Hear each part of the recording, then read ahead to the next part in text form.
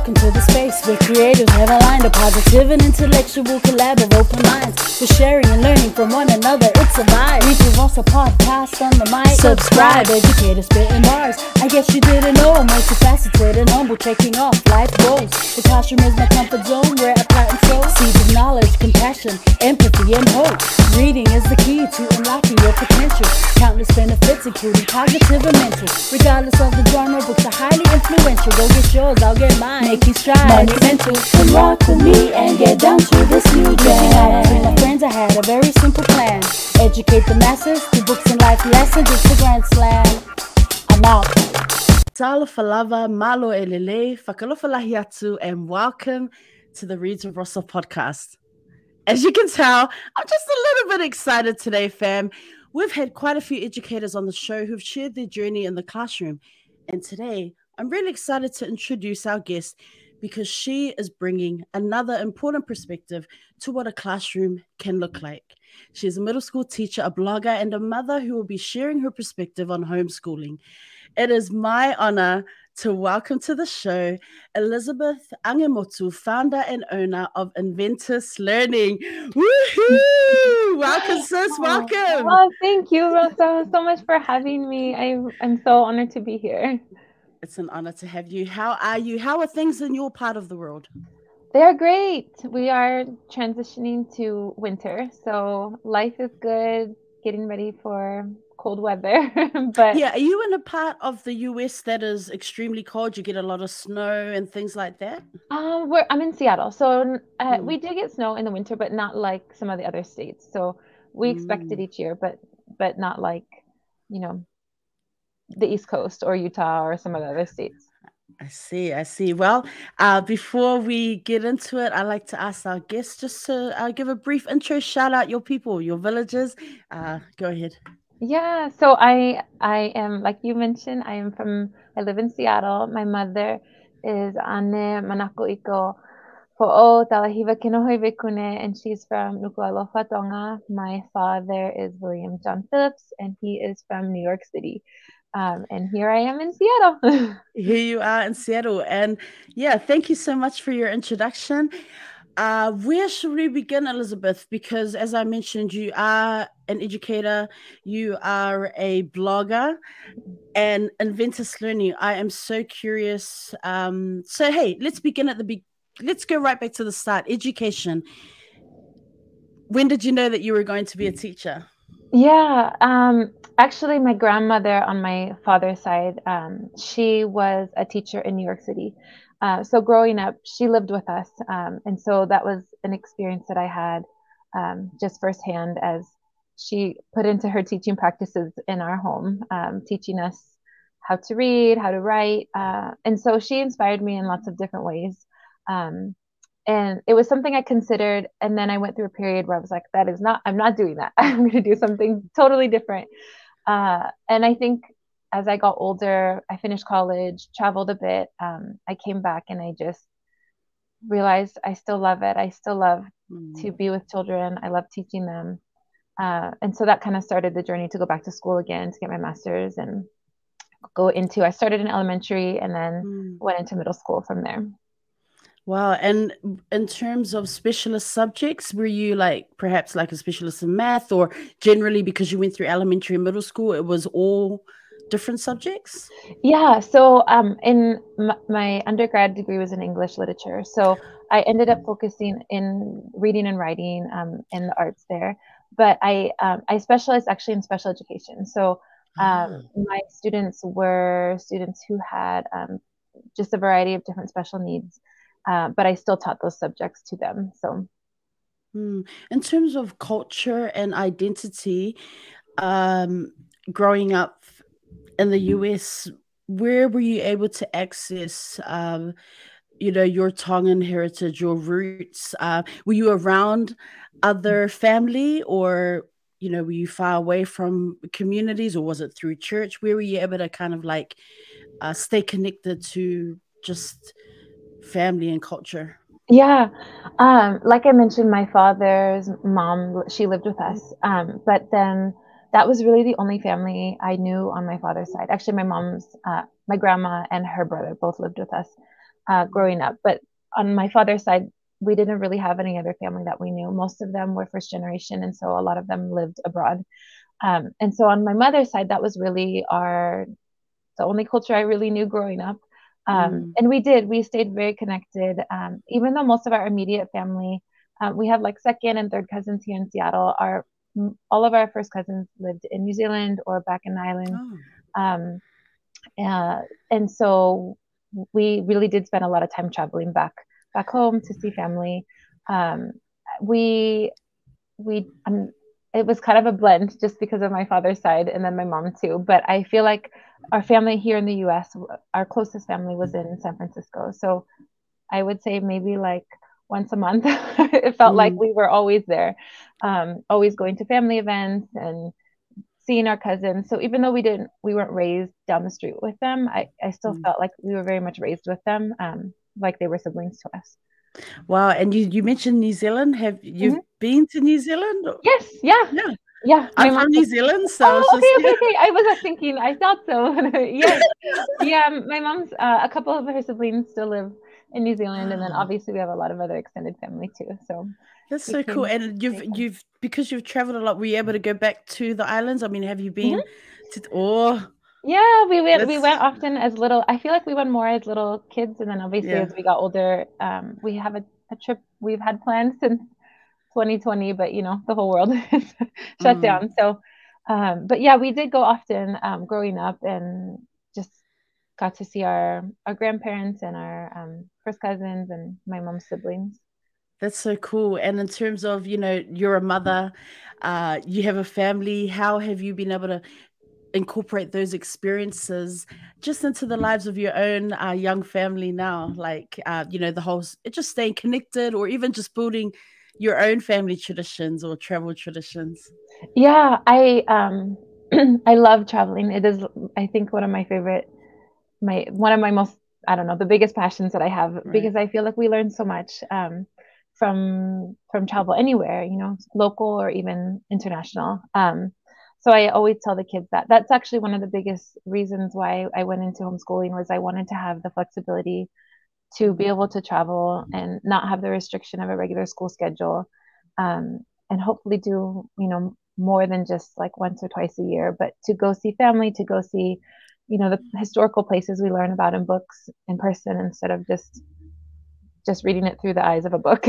Not that I those are love not that. bad, but I love that so much. And I was wondering when I was researching about you, I think we've actually been following each other for quite a while, but I've always been curious, like knowing that you did your studies and then you were in education for quite a while. Like, at what point did you decide, hey, you know what?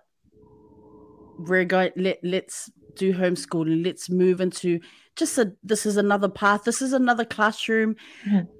How easy was it to make that decision as an educator? Yeah, I think growing up, homeschooling was not very common, Mm, and I definitely had the stigma that everybody else had about people who homeschooled, was kind of like right. they're a little bit strange, or like they're a little bit odd.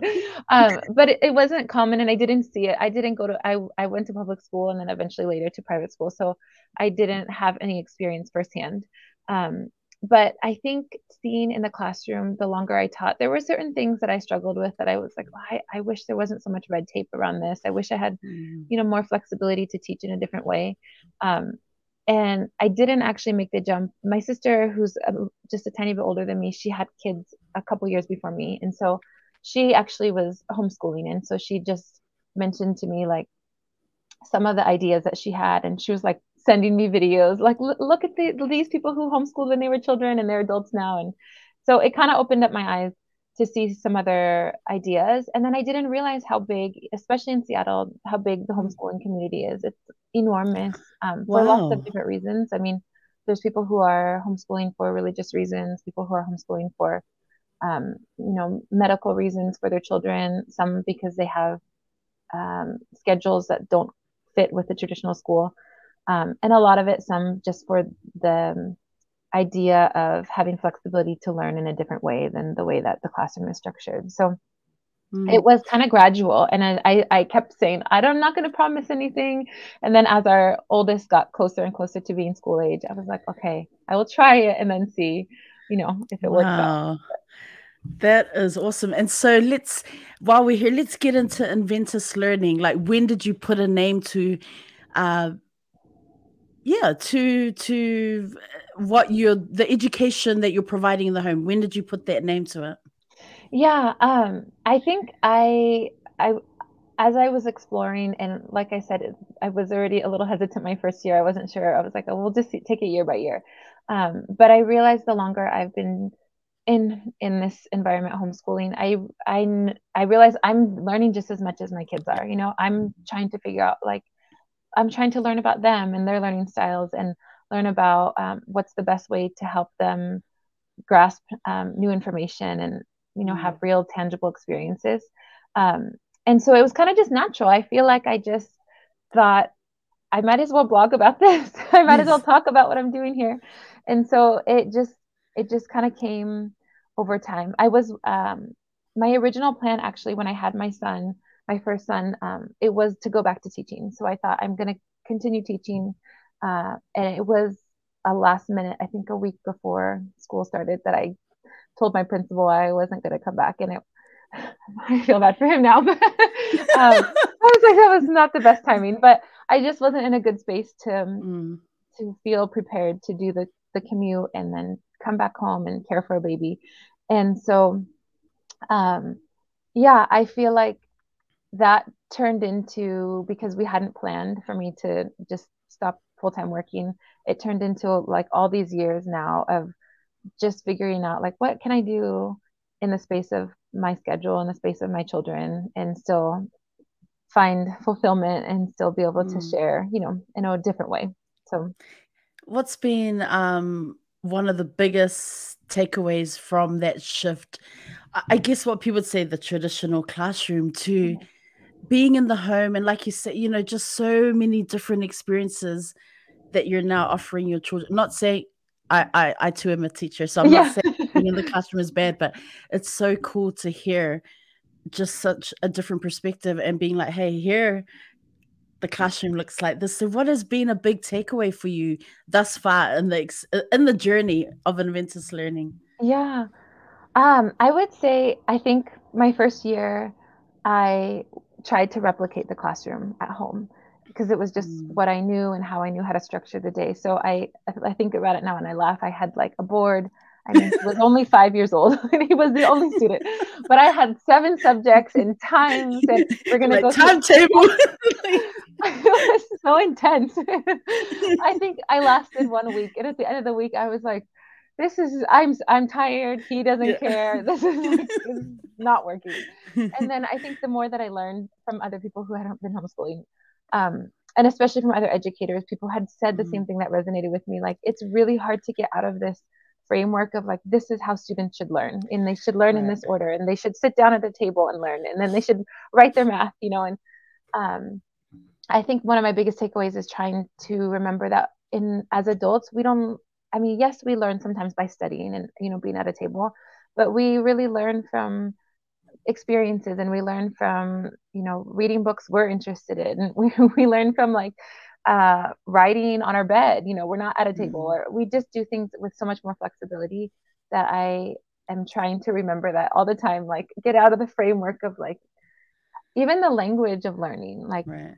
um, the idea of, like, having to be at a certain level, or um, knowing what you should know for second grade. It's like, Right. it's really hard, but I feel like that's my Teacher biggest takeaway. talk, right? Exactly. Yeah. It yeah. It's pretty tight. Like, it's can be confining, and it's hard. Mm. That I feel like that's my biggest takeaway that I'm always working on, is to get out of that idea of, like, they're 7, so they should know this and this and this, and they should learn it this way, and give Mm. them more flexibility to really learn in a way that's more meaningful, and hopefully that sticks with them. I think about what I remember from school, and I don't remember a lot. I mean, there's parts that I remember, but I think the reason why I didn't remember some of the things is I didn't feel a personal connection to them, or Yep. maybe I didn't learn them in a way that was best fit for me. And so Mm.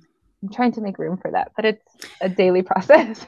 Yeah, I really love how you said that when you just spoke about I don't remember a lot because it really got me thinking about, yeah, I don't remember a lot, but I can tell you what I do remember is the teacher who cared. And what I mean Mhm, is who cared enough to say my name correctly or to pronounce my name correctly. The teacher who asked, "How are you?" Even if I was sitting at the back of the class. Those are the things I remember, not so much the content or obviously I loved English.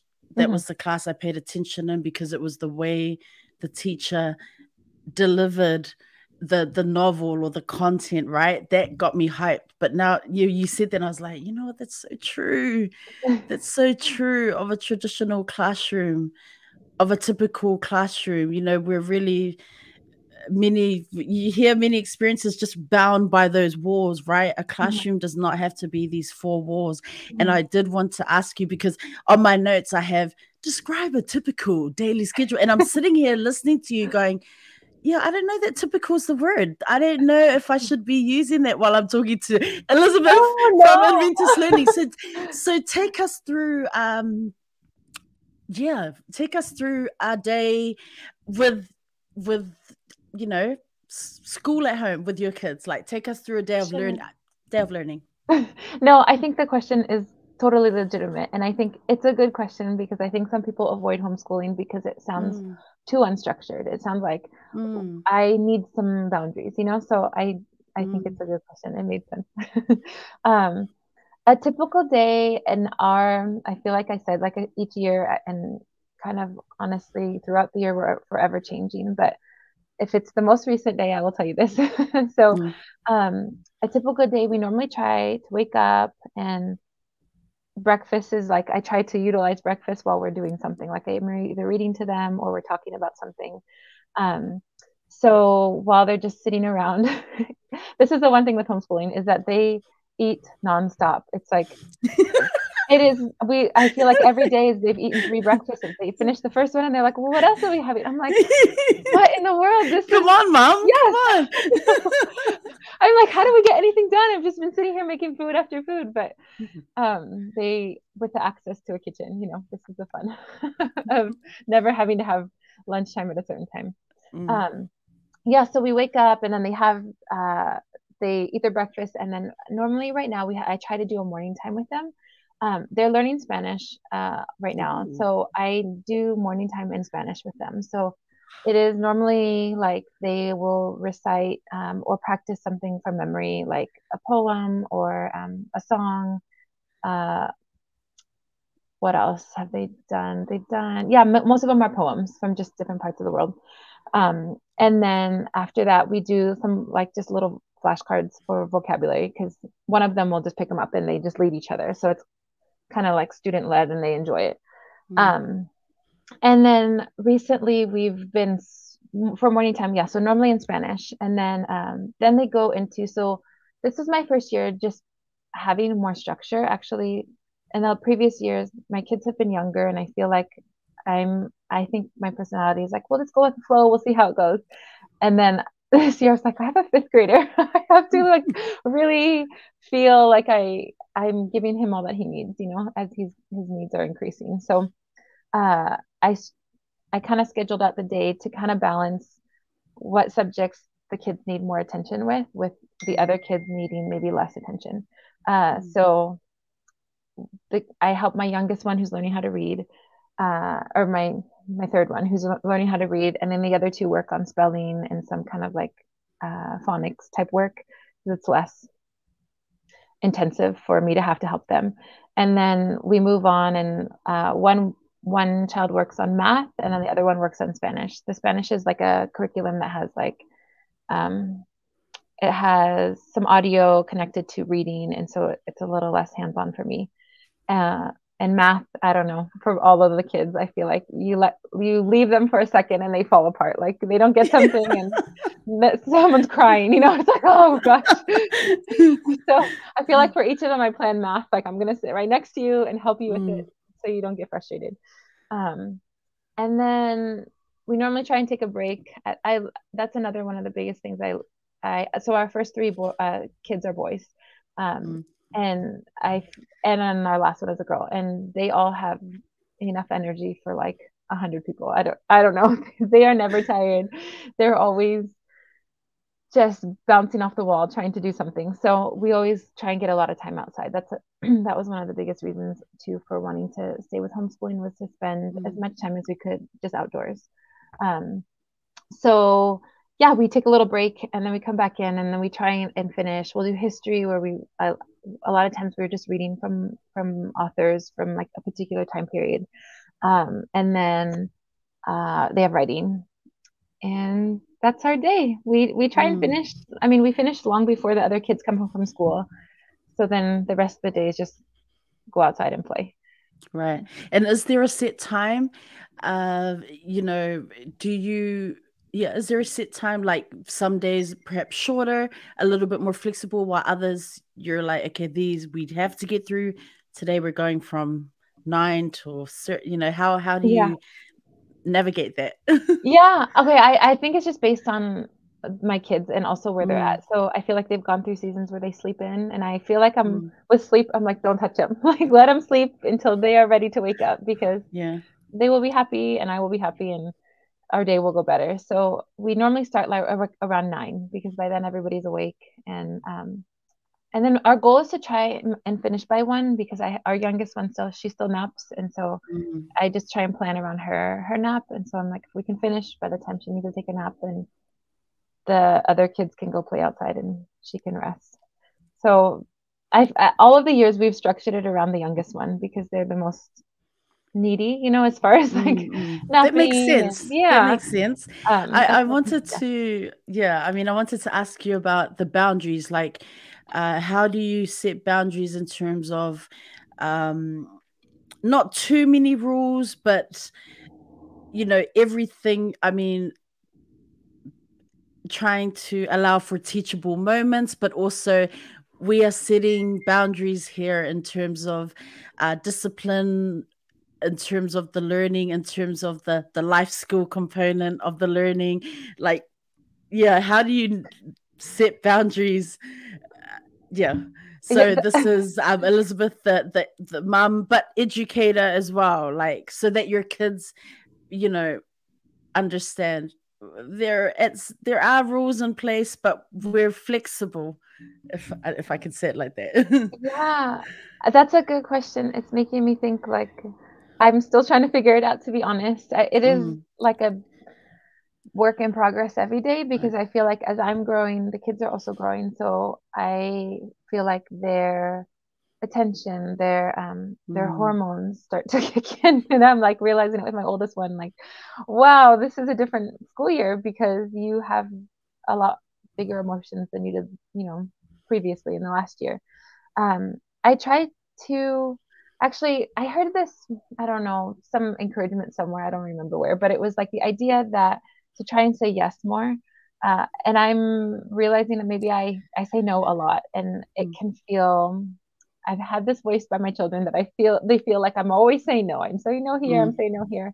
And I was like thinking about it. I think it's hard, because when you're with them all day, you are the teacher, you're the mother, you're, the everything. Your voice is constant. I mean, I try to tell them, maybe in my frustrated moments, like, you guys, I am here because I want to be here. I want to do this with you guys. But if you don't want to do it on days, like, just say that. If you don't want to be mm, here, if you're like, you don't want to learn from me, I've always tried to keep the door open. If you feel like this isn't working well, and like I say, I think I say it more when I'm frustrated. If you think this isn't working, tell me and I will stop, or mm, let's do something different. Um, but they're pretty open with me. I think mm, I talk a lot to them. And so I feel like in return, they talk a lot back to share their mm, feelings. Um, so boundaries, it's really just like respect our time. I'm here because I want to be here with you. There's other mm. options for school. So if you don't like it and you don't think it's working, or you want to be disrespectful, then let's not do it. You're going back to that classroom. Just kidding. I You got was now, like, right now. It has been a threat that I've used, and then I like regret it after. I was like, oh, why? Why did I say that? Who says that? But That's yeah, I mean, so they've never been in a interesting. classroom, which is funny. So I'm like, I don't know where they're going Yeah, back to. They're right. going somewhere. And so I was wondering, in partnership, what role does your husband play in this? Was he they're like, oh, Dad's home, the goody parents here, and there's mom, and she's so, like, how do you kind of like find that balance, and Mhm. what's his role aside from being dad Yeah. in the whole education part of their lives, the learning? Yeah, that's a great question. I think that's an ongoing conversation I have with him and that we have together of like what role do you want to play?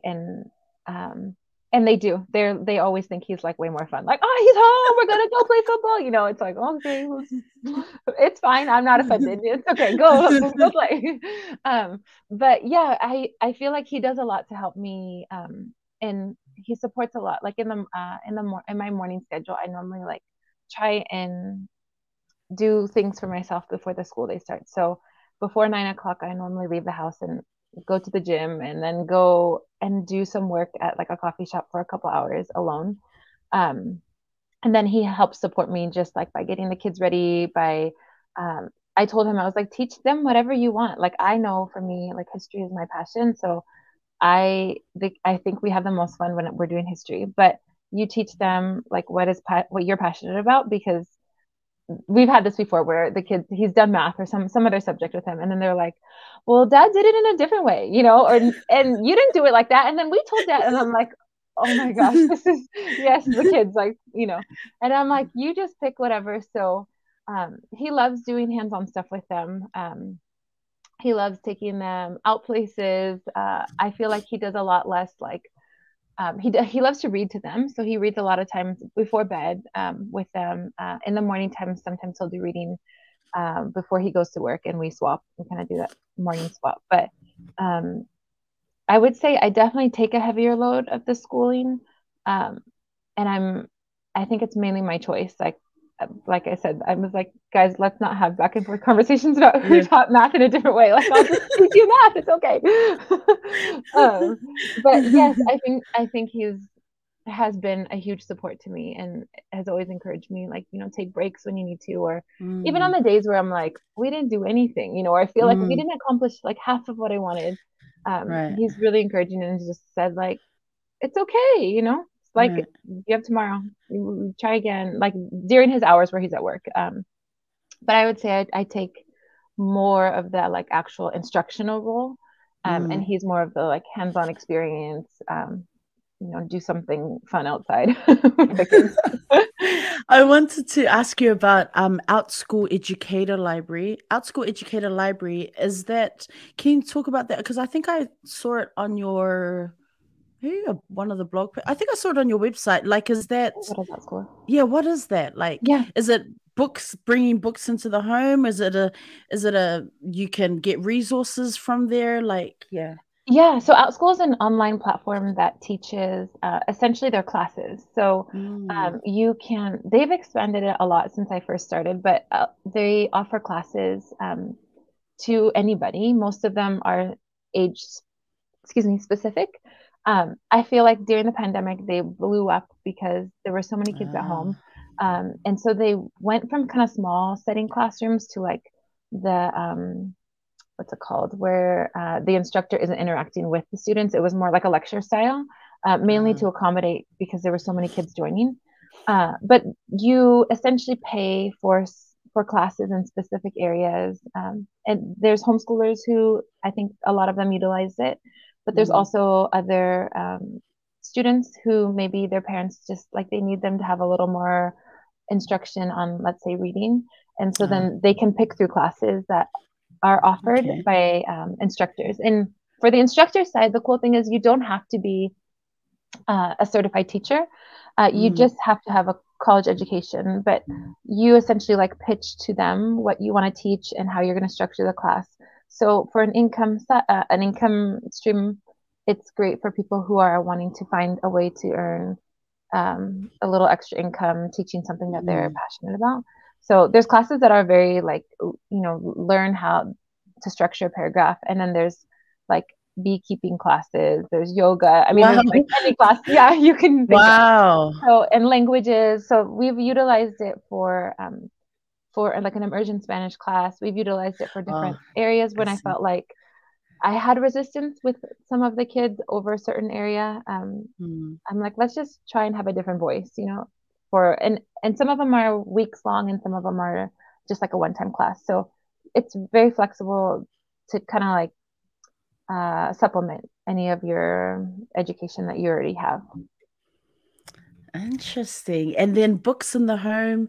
You've mentioned reading. You come from a reading and writing. I mean, you've done the study part of it, like reading in the home, books in the home. Do you visit the public library? Do you have books like, man, do you have a large library in your house? Yes, I feel like I'm like, oh, I never realized. I remember I was, what was it? Um, Someone was, I think, selling books, and every time someone is like, oh, I have these books. Here's a big bundle. I'm like, I'll take them all. Like Yeah, I want yeah. them all. I don't even know if we'll read them all, but I remember a friend was like, oh, I don't have room for it. And I was thinking like, what? Like, who doesn't have room for books? Like you just make room. but but it's true. I think the library is a little bit crazy right now. Right. I am trying to follow some more minimalist styles of organizing. So I have taken out some of the books and put them in bags, and Right. I'm gonna rotate them so that it's not just like explosive books everywhere. But there are Uh, kind of like baskets of books in multiple parts of the house. So there's baskets mm, like next to like a chair in the playroom. There's a basket in wow. the living room. They're kind of just everywhere because I feel like kids always pick it up when you don't want them to. It's like we'll say, Mm, "Oh, it's time to work on this," and then they go over and pick up a book. It's like, mm. okay, fine, you're reading. It's okay. That's But cool. And your kids love to read. They've got yeah, their own special favorite books. they do. I feel like they go through phases of. I'm trying to challenge them to read. Um, you know, maybe just some more challenging work because I feel like they're still young. They still love like um, picture books. Mm, I mean they read chapter books, but I think they appreciate the time of like also someone reading to them. But yeah, mm. I feel like with audiobooks is also a huge one that we use. I'm a fan. I'm a fan. Yes, No judgments. Audiobooks are the best. And they are the best. yeah.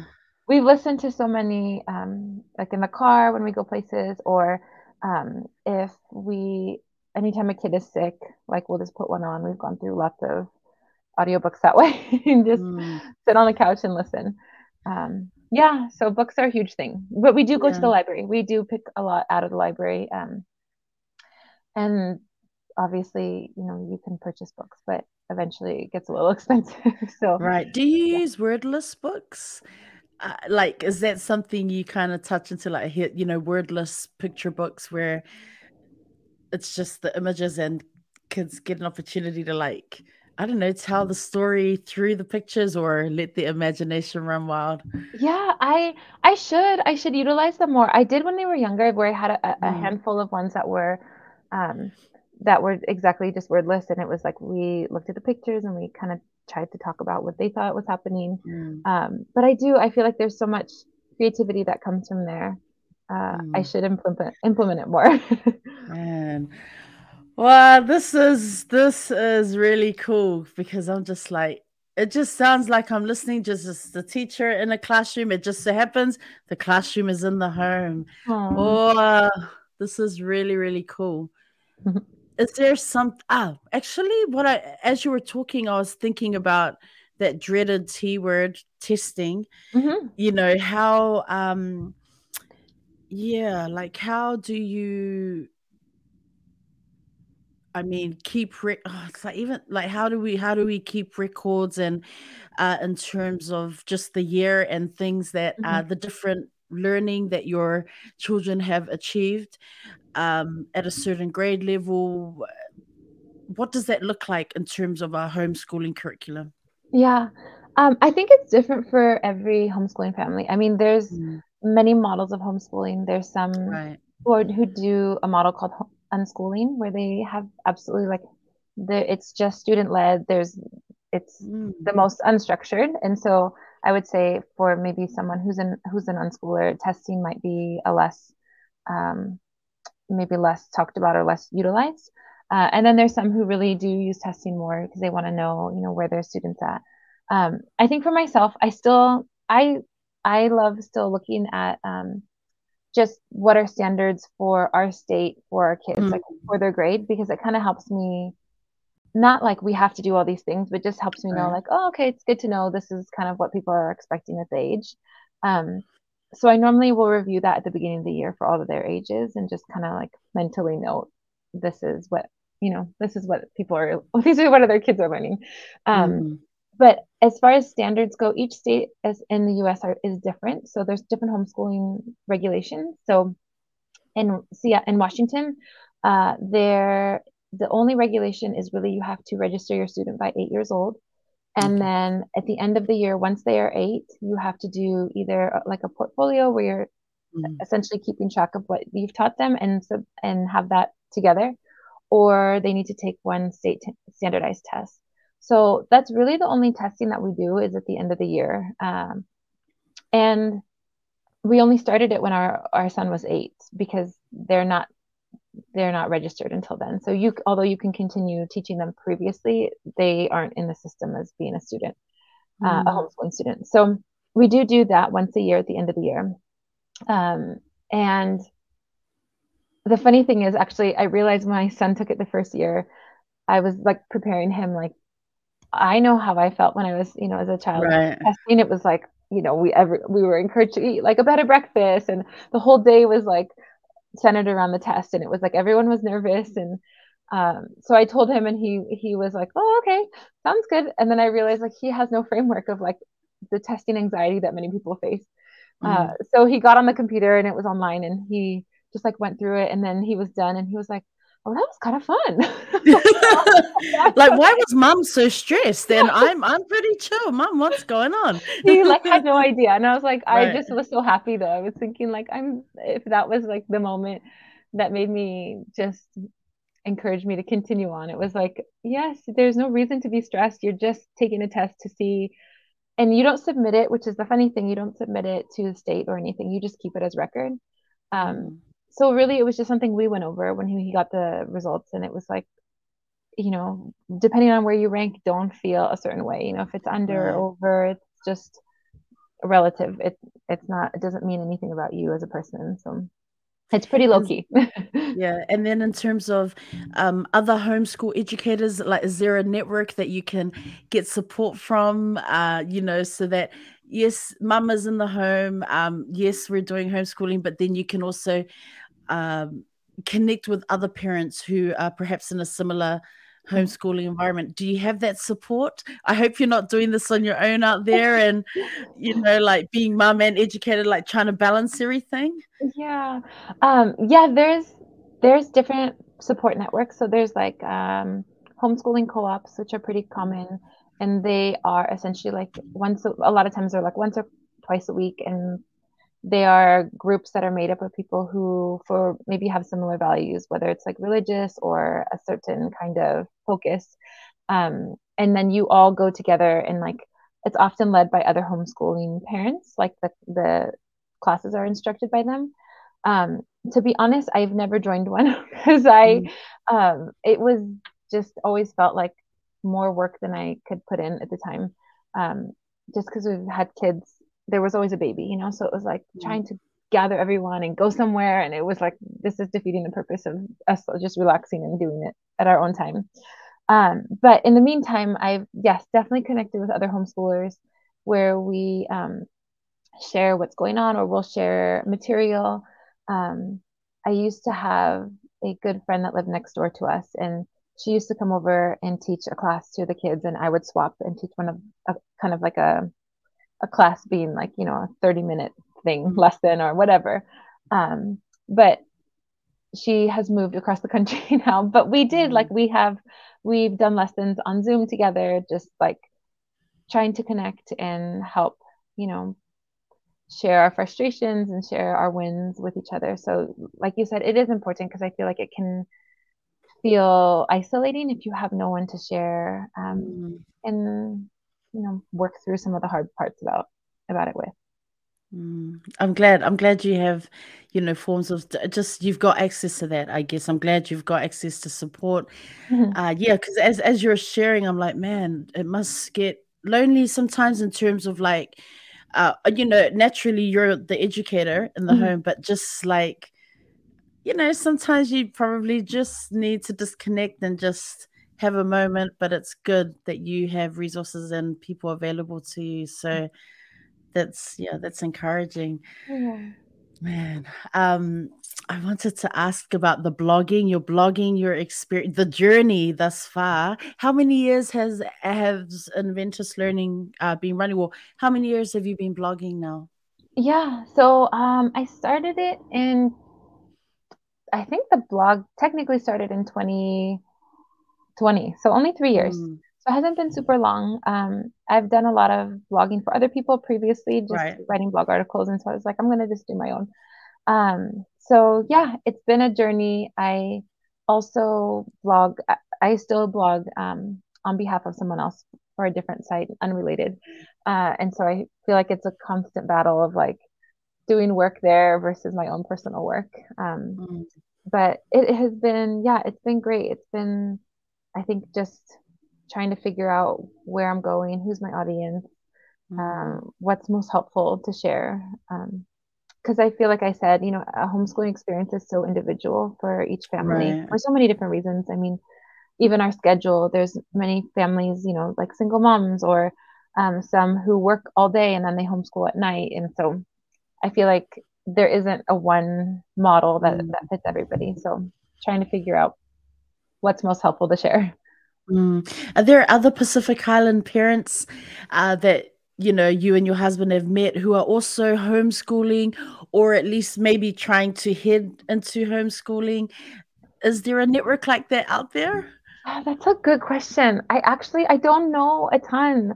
I've had Mm, people ask and say like we're considering it, or if their kids are younger, we're thinking about it, like, and we've talked in that form. But yeah, there isn't a huge community. Unfortunately, I wish there was mm, more so that we could really connect.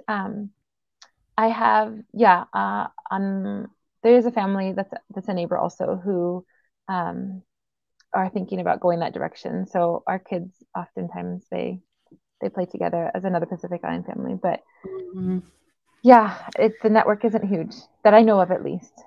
mm. I was wondering about your children. Just going back to your cultural roots, Tongan, your husband, Niuean, Samoan, and then your kids. With your young family, how are they able to?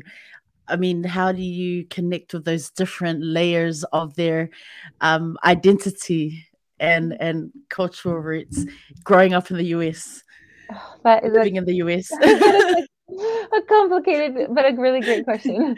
I think I'm still trying to figure it out. I feel like it's a constant struggle of like um, even where we live, like trying to help them see themselves in the community around them. There isn't a ton Mm, of other Pacific Islanders like right near us specifically, except actually our one neighbor who's right next door. And so that I was like, oh, thank you that they're there because like other kids who relate in on so many other levels we don't have to discuss. mm, But I think yeah, we it's a constant battle of trying to figure out like what part do we highlight. I think we are right. just doing our best to highlight.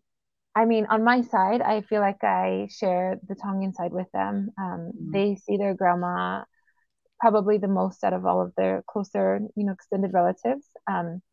And then their cousins too, who are also Tongan. I think it helps them to see themselves, in their community around them. But trying our best to connect them, teach them the culture, teach them the language, teach them mm, all the things. But I feel like sometimes it feels like a lot between the three different cultures, like three different Pacific Island cultures. My husband's parents spoke Samoan, and then his grandpa was from Niue, and so it's like mm, we're always like trying to remind them like there is this part of you, but as relatives have passed, I think it's like trying to grasp for like connection and make sure that they Mm. haven't lost, touch with some sides. But I feel like sometimes it's imbalanced, just naturally, It's maybe. an ongoing, Yes, ongoing learning process, right? experience. Yeah. Yeah. I mean, through books is a huge part. I mean, we definitely prioritize, getting books from Pacific Mm. Island authors and reading. I mean, I think, obviously through stories, it's such a Mm. beautiful way to share deeper values and nuances of culture. Sometimes if they're not seeing it in front of them every day, that they can learn through books. But like I said, travel is one of our things that we really Yes. want them to experience. So the plans of traveling to visit family and see our family's roots is really important. Mm. You mentioned books just now, and I was wondering, have you ever thought about? I know you're busy. I know you're a busy mom educator. Have you ever thought about writing picture books or writing children's books? Yes, actually, I have. It's been one of my Okay. things that I have Okay. wanted to do for a really long time. I've had kind of like the story of a couple books, but I have never Mm. published them. I have one, yes, that I'm working on with an illustrator right now. So I'm hoping that it will come out eventually soon. I'm excited. Let me know. I can put you on blast and promote Oh, you through my Bookstagram account. That's what we're here for. thank And this is you. also why you're here on the show. Like, not only just share this important homeschooling education that you're providing for your kids, but you know, potential author here, fam. Oh, Yeah, stay connected. Check the bio for how you can connect with Elizabeth. Following her journey. For anyone who's listening who's interested in homeschooling or just connecting to ask questions, to get some guidance, to get some advice, check the bio. I'll have the Inventus Learning links in there for you to click on. So check it out, fam. Seriously, and stay stay posted. We could be dropping a book later, like months down the line. So it's really cool to hear that because I feel like oh, I'm listening to it. I'm like, man, it would be so cool for you to like, write stories and be able to share that. And that's what we're here for, is to uplift and encourage and share, give flowers to people like yourselves who are not, not you, who are just doing the mahi, doing the work and not looking for acknowledgement, but we're here to give you your flowers, Elizabeth. oh, Yay. thank you. Social media, so you have a website for Inventus Learning, you are blogging your journey, you are online. How do you is it hard to kind of like decide, okay, this is what I want to put out there? This is, I don't want to do too much, or I want to focus. Man, how do you navigate social media spaces and creating those boundaries? Yeah, that's a good question. I feel like this is my answer to everything. I'm still trying to figure it out. Yeah, yeah. um, as far as social media goes, I love to post about just like our outings, our fun activities, Mm, our things, because the work in the like our seated work where we're sitting down, um, I feel like it's less. Everyone does it differently. The curriculum I use is, I like it, but I also feel like it's specific to every person. So mm, instead of recommending and posting about like, this is the curriculum, there might be a couple, actually, some curriculum that I would say like I think everyone could benefit from. But instead of focusing on that, I just try to focus on learning out in the community and mm, maybe give ideas of ways that people can learn from outside of the home or the classroom to help enrich their experience. So I think it's also the part that I'm most passionate about. So I think that's why I just tend to focus on that, posting wise. But yes, then there goes with all the other parts about social media of like your kids and how much do you show of mm. them, and still trying to figure still trying to Yeah, figure that out. I'm like, I don't yeah. know. Well, it's cool to hear your journey and the things you've shared thus far, because it's honestly making me. I'm just sitting here going, well, this is part of being a teacher, right? You're a lifelong learner. It's Absolutely. your experiences are forever evolving. Your students, happen to be your children, they are learning and evolving as learners as well.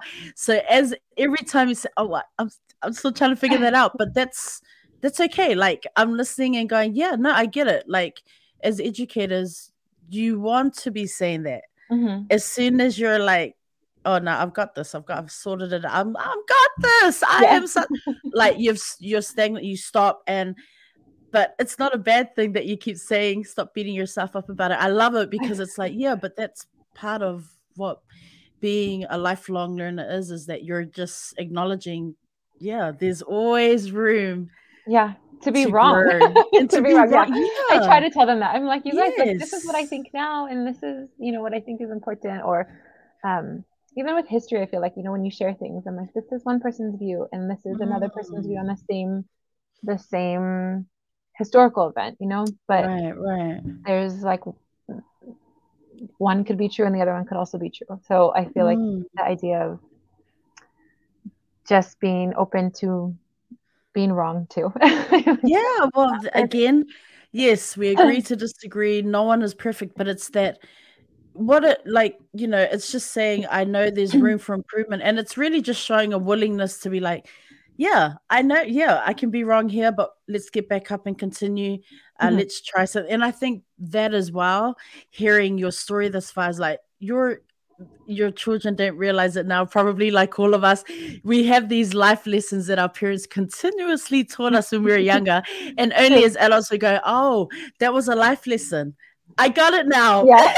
Years So later, true. okay, got you, mom. I get you loud and clear. I'm sorry, it just took me years later Yeah. to figure it out. And it's cool to hear these elements of your journey or these aspects of your journey because I'm just like, man, your kids years from now are gonna go, oh yeah, mom.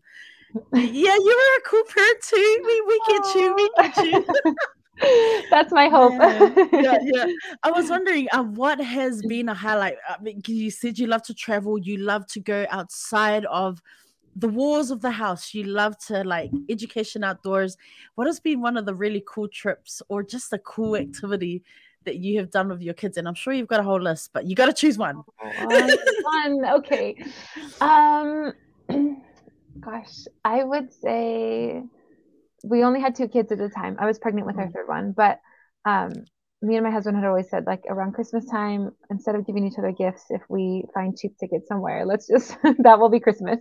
So mm, one year it was, um, I think it was right before Christmas. I like follow all these travel websites to tell me what the cheapest deal is. So we found some tickets to Spain, and so I was like, "What do you think?" I remember wow. calling him at work, and he was like, "That's like a crazy deal." I mean, it was like the cost of like flying to LA from Seattle. It was so incredibly cheap. So Wow. um, he's like, let's do it. So I remember it was like the same price to Madrid and also to Barcelona. So I'm like Googling, like, what is the most kid friendly, like Barcelona or Madrid? I mean, this is a research. It was like so uneducated, It's like, and I was like, okay, they say Barcelona. Okay, we booked it. So, I Wow. mean, I was like 6 months pregnant with our third baby, and we just, we had no prior experience. I mean, we did Right. ask obviously people who were from Spain or from who had traveled there, um, but it's still one of my favorite memories because we Mm, didn't. I mean, I was intimidated because I took a lot of years of Spanish, but I mean, conversational getting to a place of conversation is obviously a different experience where you're immersed in a culture and everyone's talking faster than you expect.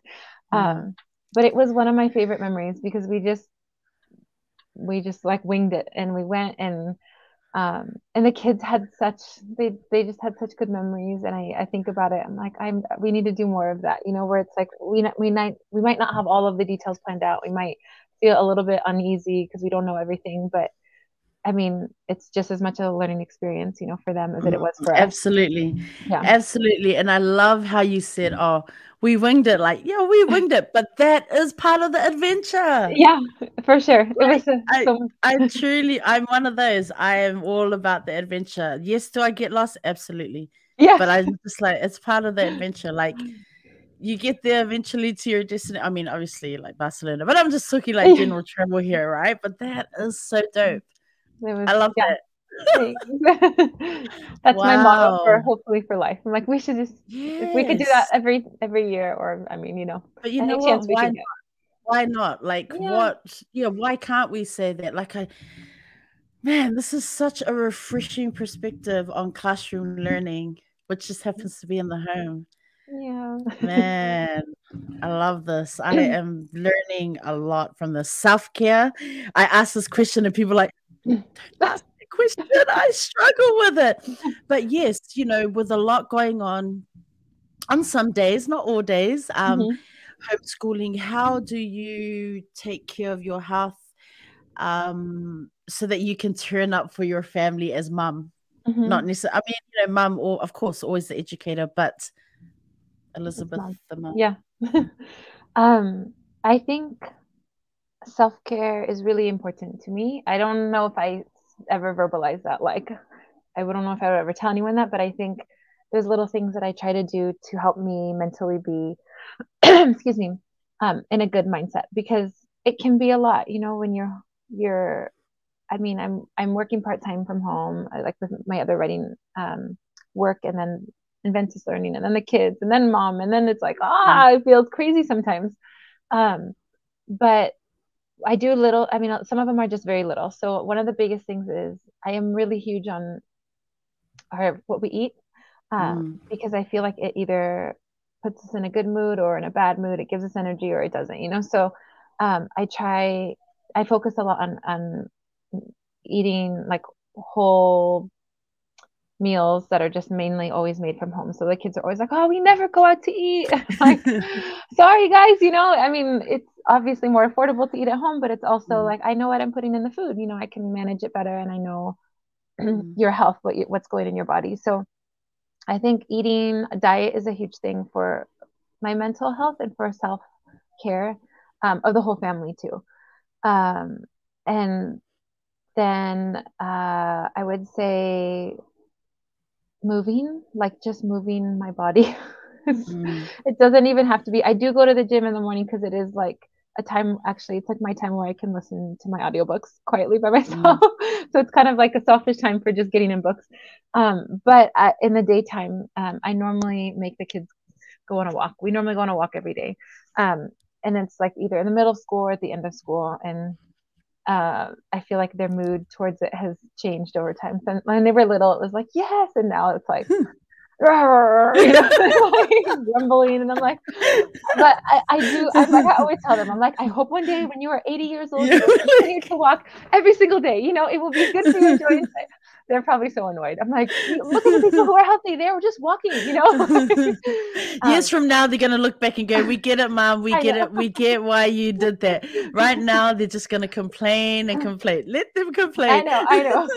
I'm like, oh, just look at the nature when we're walking, but Oh, it is partially for them to I want them to have the habit of like it is a really good way to de-stress, like when you're stressed out mm, or you feel overwhelmed.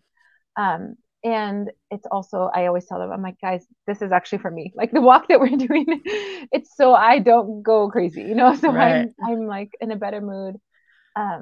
So I think a lot of self-care, I feel like I'm pretty simple in other ways. Like I don't Mm, do a whole lot other than if you give me outside, I'm happy and I feel mm, alive and I feel like less, stress. I feel like my nerves are like balanced.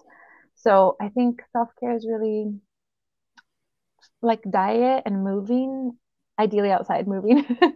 um, mm, but yeah, I try to do it for myself, and then I want my kids to be able to be part of it. So even like with food, like I try to make sure that they're helping me make meals together. So they learn mm, how to cook and they also learn how um, they learn the process of like where food comes from, what it looks like. mm. We do in the summertime, we go to a farm every week and we pick up food from there. um, Wow. so that we can, I'm like, this is how food grows, and look, like, we don't have some fruit that are not Mm, growing during the season. So it's I'm just trying to teach them the bigger picture of like mm, health, hopefully. But mm. they get big and they make their own choices, but hopefully they will come back to things that they learned when they were little. You've been talking a lot, or sharing a lot about these teachable moments, throughout this journey. And I was wondering if there's something that you can think about, when we talk about teachable moments, but from your kids? Like, what's something that they have taught you? Because Mm. clearly you're the educator and mum and the adult, but teachable moments. What's something that they've taught you and made you go, oh, oh, Oh. yes, you're definitely one of mine. Like, what is, and it doesn't have to be huge, but what is something that you can, reflect and go, wow, that was definitely a teachable moment. They taught me something as the Mhm. adult. I think they teach me more than I teach them. I mean, I think I am always realizing things about myself, whether Mm, they're actually telling me or it's just like I see it reflected in them mm, from me, and I'm like, if it's not something that I love, it's like, oh, that was from me. Or like sometimes I even feel like kids repeat things that you say or phrases or how they respond to mm, stressful situations. Um, I've seen that mirrored in them, and it helps me mm, see like I don't like that. I don't like that I respond in this way, and they're learning it and they're just repeating it. Um, mm, I feel like um, I was telling them the other day. Oh, they were one of the kids did something, and the other siblings were like, kind of like shouting at the other one, like, hey, why are you doing that? And I was like, you guys leave them alone, like mind your own business, just let them, you don't need to be a parent, like it's not your right. job. But then I was thinking like, I like heard their voices and their response and maybe even the tone, and I was like, oh, that's me. They're just You're like, I need to fix my tone. I need to yeah. work on my tone. And I was like, oh, so I was like kind of mad at them, but I was like, oh, it's my fault, like I know where they got it from. Teachable moment. Teachable Teachable moment. moments. Yeah. So I feel like the biggest things, I mean, they will come to me and say, like, um, we try to do like, dates with our kids, like individually, like we'll take them out one at a time. And me and my Mm, husband will like flip flop months. So, like, this month will be my month with each of the kids, and then next month will be his. And then we mm, just like go and do something with one of them by themselves. But a lot of time during that time, we're just like asking them, like, how are you doing, how, like, are there things that I always ask, like, are there things that I can work on, or like that you mm, feel like you need to talk to me about, like it's open book. um and I feel like they've shared really powerful things that have sometimes been hard for me to hear, like, we feel like maybe just like talk and don't listen when we're like trying to mm, explain a story, and it's like, okay, it's like, mm, but I mean, it's humbling, and I want them to feel, I mean, yes, I'm their parent and I want them to have respect and know, that they're a child and I'm a parent, of course, but I also feel like I want them to have the experience of sharing their feedback and emotions, and I want them to talk to me about anything. So I'm like, tell me the hard things, even if it's about me, um, mm, or something that we can work on as a family. Like, what can we do differently to, like, make better moments? Like, mm, I always like channel my mom's voice when I sometimes in frustration I'll be like, you guys, we're not promised tomorrow, we don't have it, mm, every day is not given, so like let's enjoy it, let's make the best we can, when we have the time, because mm. we won't always be together in the way that we're together right now. I love that. Inspirational stuff. I was thinking about well, your oldest son, does he participate in like team sports? What I mean is like a club, Mhm. uh, yeah, like local club sports. Since he's not at a school technically, but to kind of like that's also part of life skills. Is learning to be part of a team. Yeah, no, they've all done sports except my Mm. youngest one. They have local. They've done football and Oh, they did taekwondo and a couple wow. other things, tennis. Just they've tried different sports in the Mm. community. Yeah, and it's a great time for them to meet other kids who are from different schools, have a different instructor in their life, Yeah, a yeah, different person coaching them. yeah. And then yeah, my oldest one, he actually plays with his cousin's school team. They are a private school, and they a lot of Cool. actually the way it's structured here is if you are homeschooled, you can play with your local public school on any of their school teams. Oh, So we haven't done that yet, mainly just because his cousin had an opening, and mm, I was like, what? It'll be more time with family and some of right, the kids. right. So, but yeah, they love sports, and so they're always looking for the next season. What are they going to play next? But I yeah. love that. Do you have any book recommendations? Any book that you want to plug? A favorite that you like to share with your own kids? Ooh, Or mum reading? Mum reading is okay. Read yes. something that you love to read. I'm trying to think. I think I have like 10 books that are open right now that that I'm reading. Okay. Um, I I think from a homeschooling or educator side, I love this book called Raising Critical Readers or Mm, Raising Critical Thinkers by Julie Bogart, and she um, was a homeschooler, and now she's just kind of an educator in general to a wider population. Her kids are grown, but she's written a handful of books. The idea of, I mean, it has the thread of homeschooling through it, but anyone could take a lot of takeaways from it. Um, of the idea of raising kids who are asking questions and are thinking mm, critically, and that one has been kind of like a pillar as far as my educational side. Um, I always tend to read nonfiction. I don't mm, know what it is. I just like give me all the books that tell me how to improve, what to do next. mm. So I love like books like Atomic Habits or Deep Work, things that help me in areas that are not naturally strong for me. Mm, Um, I do like nonfiction though. I feel like, I mean, sorry, I do like fiction. I'm trying to force myself to just enjoy an easy story or like a yeah. story that takes me away instead of being such a concrete thinker. I think that's my tendency. Mm, I love all of Khalid Hosseini's books. So like A Thousand Splendid Suns mm. was one of my favorites. I felt like I spent some time in the Middle East, so it just felt like I was like so drawn to the book itself. Um, and some other fun books. I mean, I honestly, I'm all over the board. I love reading books from authors from every part of the world. Mm. Um, there's one by Elizabeth Acevedo with, I think it's with The Fire on High. It might be like a, Yes. yes, I I love, love her. I, Oh, I'm such a fan of yes. hers.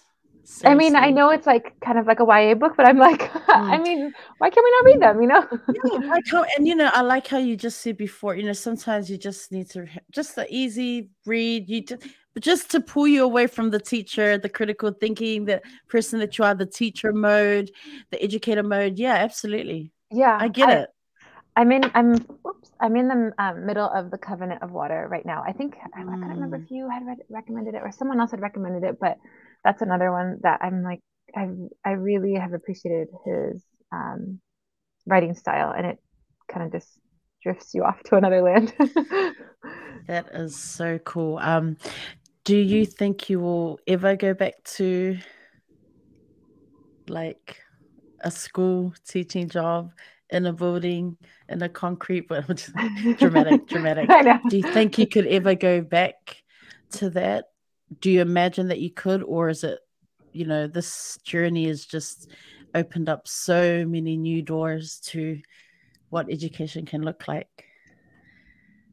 That's a good question. My dad asks me this all the time. He's like, Oh, "Are yay, you ever going to Dad. go back to teaching?" Yeah, I know. I'm like, I am teaching. You Uh, are, you uh, know? I actually, when I stopped teaching, I ended up getting here to continue your education or your license.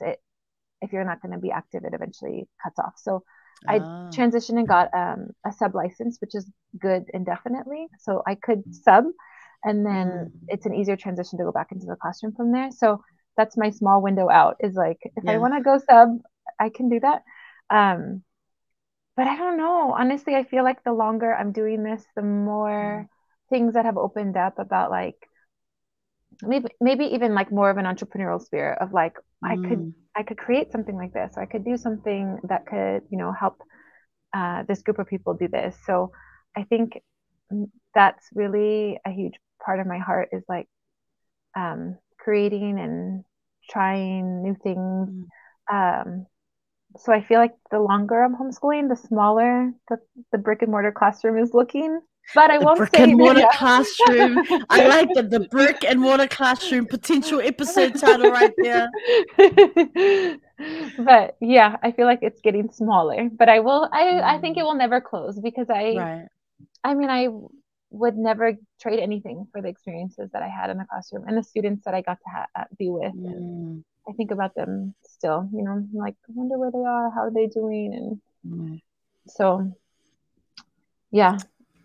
And then Inventors Learning, how would you like to see that grow? How would you like to see, yeah, your company grow over the next few years? Yeah. I Mm, think I would love for it to be a place. I'm in the process of like creating some different physical products and things that I could have on there that could be useful for educators, either at home or mm, in the classroom. So I would love to have like that aspect as part of the site, just tools that people can access. mm, But another one that I started and I haven't done, actually, you're making me think about it, was that um, I I had done a couple interviews with just different people on different subjects in the past, and I loved to be able to highlight other people's voices mm, in the educational community, just people working with children in general, like their angles on things. So I would love to still kind of pick that up again and have a space for inventive learning to be not just my voice, I mean, I'm just one of so many. So to be able to share other people's voices and have them share their expertise. This is mm. reminding me of it right here. Like it's so great to hear, from someone else. That's really cool. Oh my goodness, Elizabeth. As we start to wrap up, there've been so many takeaways from our Talanoa today. I'm like my face is like excited, Oh, fangirl. I do love the work that you do. And it's just you're bringing such a different perspective, but still that teaching spirit, right? That educator spirit. And it's such a cool vibe that I'm getting from you. I'm excited for Inventors Learning. I am excited to see how you grow your company over the next few years, and just to continue to follow your journey. Um, yeah, I'm still like stuck on Barcelona, but that's another chapter. That's when you come back to share about your your book. Okay, but before I let you go, I really have to say thank you so much for just being open, to sharing, to bringing this perspective of education, of homeschooling education, onto the show. Like, as soon as I had kind of like been following, and I was like, I need to get you on here. I first of all need to build the courage to ask, oh and then get no. you on the show to share it, because it's definitely a journey and a story that we have not heard. But this is what the Red Rosa podcast is about: is not just highlighting many amazing, talented Pacifica BIPOC folks who are out there just championing others and just doing the mahi. Um, and you're one of those people. Thank you for the inspiration today. Yeah, thank you. Wishing you and your family all the best. Just keep striving to be the best you, for your family. And I just look forward to continuing to follow your journey. I want to hand it over to you to just, wrap up our show with some final gems, some more No. wisdom. Yes.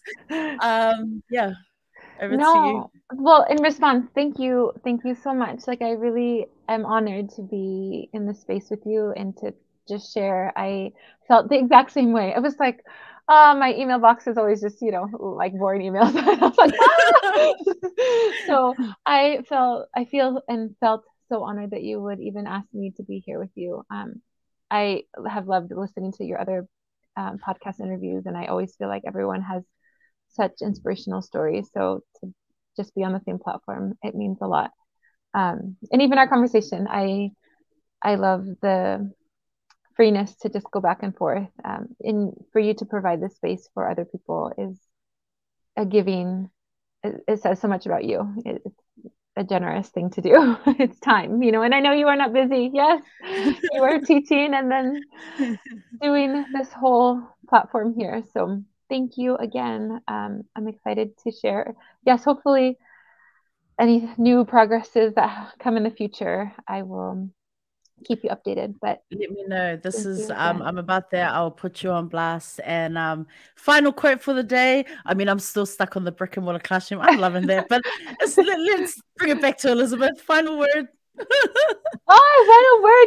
Final I don't quote. Final inspirational moment. know. Okay, final inspirational moment. I like we have opportunity to learn every day. You know, no matter Mm, what age we are, all around us. I think it just requires being curious, asking questions. There's so much to learn, and it enriches our life. You know, so start so start asking questions, start looking around. I mean, life is to be enjoyed.